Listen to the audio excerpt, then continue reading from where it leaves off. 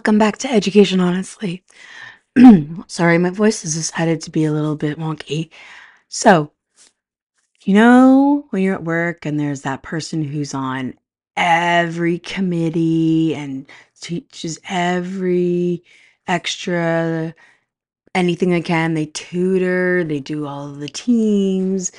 They are, for example, of my board, the position of responsibility person. They're everywhere doing everything all the time. We refer to those people as overfunctioning. They are everything, everywhere, everybody, all the time. But then there's that person who probably has multiple absences and doesn't always leave the plans for the supply teacher. And you're not expecting much from them in the first place. They do probably exactly what was required of them, or maybe just under that. Those are the underfunctioning people. And it's really hard to find a balance between the two of them. Although there are people who are quite successful at it, it's, from my observation, I would say the overfunctioners really resent the underfunctioners, and the underfunctioners think the overfunctioners are showing off and ridiculous. Okay. Do we all see ourselves in whatever category they're in? Not always realistically. There are also probably degrees of over and under functioning, but they're definitely an important conflict. And I see it as a conflict because there is at least a minimum standard that we as educators should be functioning at in order to do our job correctly. This is a career. This is not a part-time job. This is not a half effort anything. There are possibilities for career advancements, but in our field, career advancement is that student who is successful, who makes a new accomplishment, who is happy. But when you have people who aren't giving it their all, how are they supporting those students? Also, when you're an overfunctioner, you are taking on everything around you on your plate. And there is a point where you are absolutely going to need to tap out, that you don't have the energy to continue on.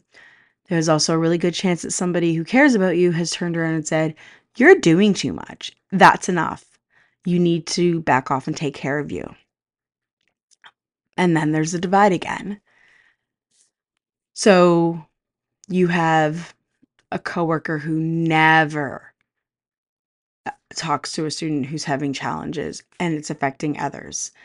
They have no classroom management skills. They might have plans, but they're not being followed.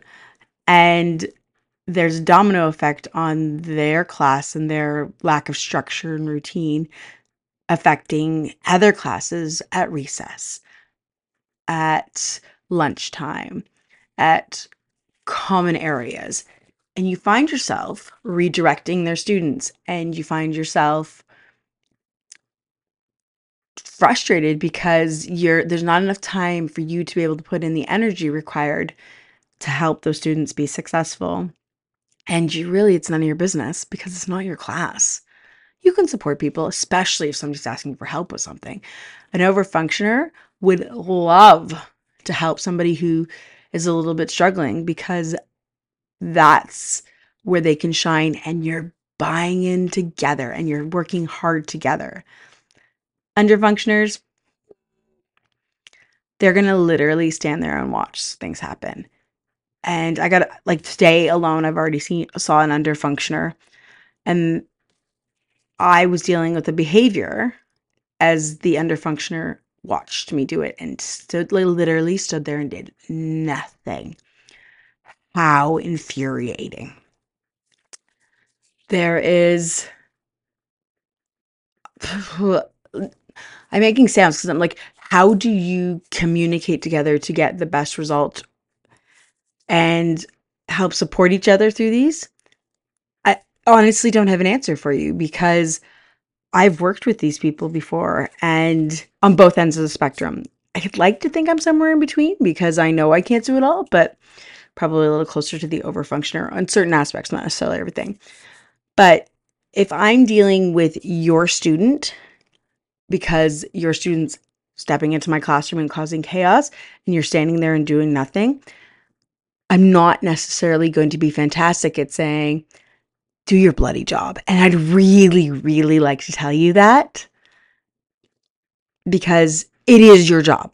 You are a trained professional. And if you're standing there not doing it, then it's going to affect everybody around you. And it's just not bloody fair to anybody.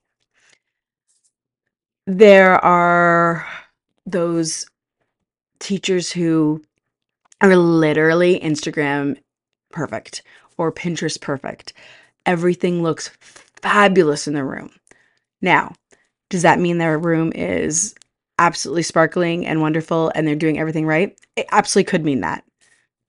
Maybe it's not, but also the pressure that the rest of us feel around seeing these beautiful pictures and posts and what we think our rooms should be functioning at and looking at because of that is a lot of pressure. And I would categorize these people as overfunctioners. But I question, is their functioning visually only on social media, or are they part of everything and on everything and overfunctioning in other capacities in life? I don't know. They really could be. There are some people who are literally that amazing, but not everybody.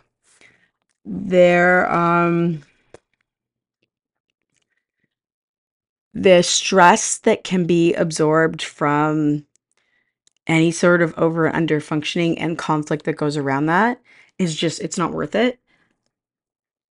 But it, like, I find it utterly frustrating. And I think some of my frustration from today, it is definitely spilling over there. And watching a coworker do nothing, help with nothing. And that's infuriating. There are people who, as educators, do, again, nothing. And they've been spoken to by colleagues. They've been spoken to by administration. They have been sent for extra PD. They've had experts come in to help guide them. And they change exactly nothing. And the other mind-boggling thing about it is there's often very little repercussion to underfunctioning. There's nobody who can say, if you don't do your job properly and follow all these extra resources and supports you've been offered, you're going to have X as a consequence. There's very little consequences that aren't A, incredibly time consuming, or B, reasonably ineffective for people who suck at their job. And this is that in any profession, but in teaching specifically, that is really the case. There are those minimum standards again that should be adhered to. And as a parent, when we end up with a teacher, and we do from time to time, that is not like, I would really like you middle of the road at the very least. But if you're under functioning and you're under doing your job and your room is disgusting mess and you're giving me criticism about my child, but your example is non-existent, give me a bloody break. You have to be the I'm willing to put an effort example as well. And if you're not doing that, then what does my kid think they need to buy into work as well, or buy into, decent output and product of their work? They don't, because if your room's disgusting and there's no third teacher and your stuff is trashed all over the ground everywhere, oh, this is a vacation. So says my child, or at least what my child sees. And that's incredibly judgmental. And that's the parental aspect of this. But there needs to be an attitude of reaching out, trying harder, doing more in order for everybody to be successful. I imagine at the end of listening to me sort of ramble on about this, and I realize this is a little more rambly than it should be, that you really got to check your game. I think mid-functioning is the goal. But if you want to be an overfunctioner, at least you know the person's on their game and the best they can be. But underfunctioning just really comes off as unacceptable, because not only are you not supporting your students, you're then downloading extra stuff on people who are already pretty tapped out. Educators as a whole are completely exhausted. So there's a rambling thought on an evening processing, I suppose. Thanks so much for joining us. Don't forget to follow my mom on Instagram at Education Honestly and Education Honestly on Facebook. Lastly, our email is educationhonestlypodcast@gmail.com. Thanks for calling.